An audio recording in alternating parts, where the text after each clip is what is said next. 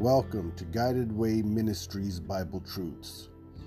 In a fast-growing cold world, this podcast offers you the bread of life and an opportunity to drink from the fountain of living water.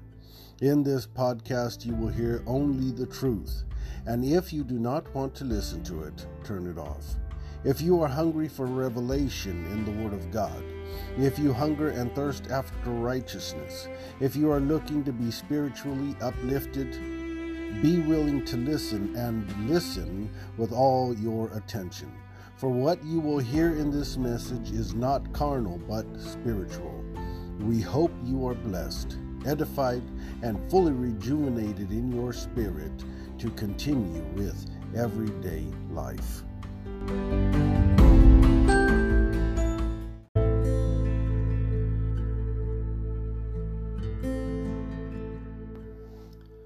Understanding creation.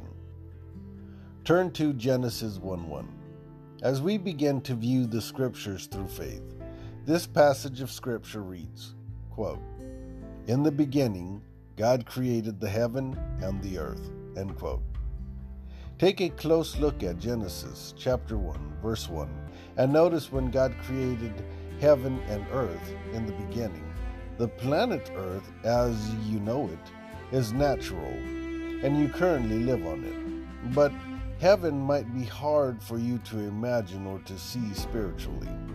Keep an open mind and consider what you understand, because I will be referring to the heavenly hosts, the kingdom, and angelic beings probably different from what you have heard throughout your life. So in the beginning, when God created the first heaven and the first earth, the first heaven and earth were created at around the same time.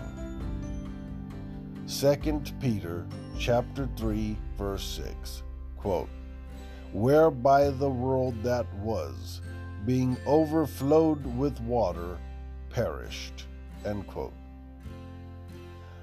One is very spiritual and holy, and the other is physical and carnal. The earth you are abiding on, feel, see, touch, smell, eat from, etc., is sensual. But the heavens that you cannot see are spiritual. As the children of Israel ate the bread of angels, so too do we eat spiritual food and are provided the rock of Christ to stand on. And that rock is Jesus, who has way more for us than the earth has to offer, and so much more. The difference is the heavenly kingdom is invisible to the natural eye. So the Christians who enter into the throne room of grace and faith and dwell among just men made perfect in faith are unrealized by the natural eye. Hebrews chapter 4, verse 16, quote, "Let us therefore come boldly unto the throne of grace, that we may obtain mercy and find grace to help in time of need," end quote. Hebrews chapter 12, verses 22 through 24, quote, "But ye are come unto Mount Zion, and unto the city of the living God, the heavenly Jerusalem, and to an innumerable company of angels, to the general assembly and church of the firstborn, which are written in heaven, and to God the judge of all, and to the spirits of just men made perfect, and to Jesus the mediator of the new covenant, and to the blood of sprinkling that speaketh better things than that of Abel," end quote. Let us go back to the creation of heaven and earth in Genesis chapter 1, verse 1. "At the beginning of all these things, in the origin and coming into being of everything, in the best, chief, and choice part of all creation, in his infinite wisdom and by his understanding, God shaped, formed, stretched out, and fashioned a dwelling place for himself, which he called heaven. And the land of the living that God made by his power he called earth. both of which were to be established by his wisdom and filled with his presence. So the creation would bear fruit, bring forth righteousness, become full of God, and spread throughout all areas, including the air, so that Jesus would be a deliverer of a people in the middle of a people, to prepare his saints by an official testimony, a place for everyone who believed in the Word of God. This also includes those who publicly proclaim the testimony of witness to a world of people that might obtain produce, the promise wanted, and the expected end of those believing people in the land of the living with all its conditions and circumstances of transformations.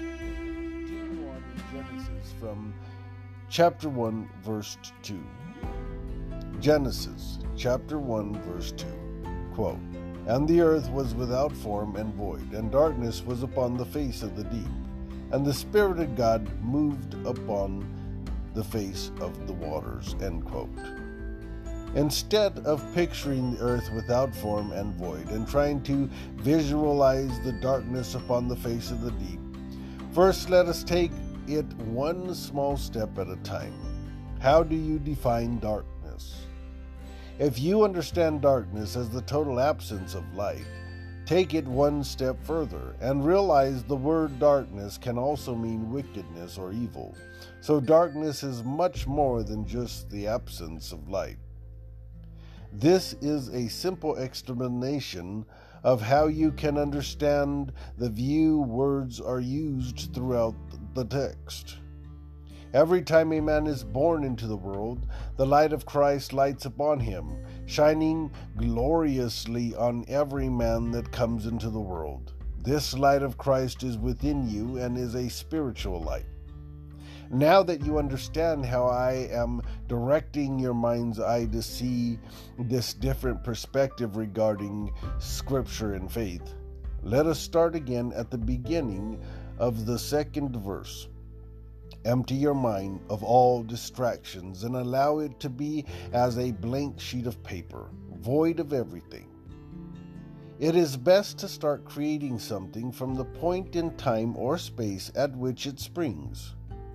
Before heaven and earth were made, the time and space from which they sprang were totally empty of everything, focused on things that you cannot see, because the things that you cannot see are spiritual, so they are invisible. To be continued.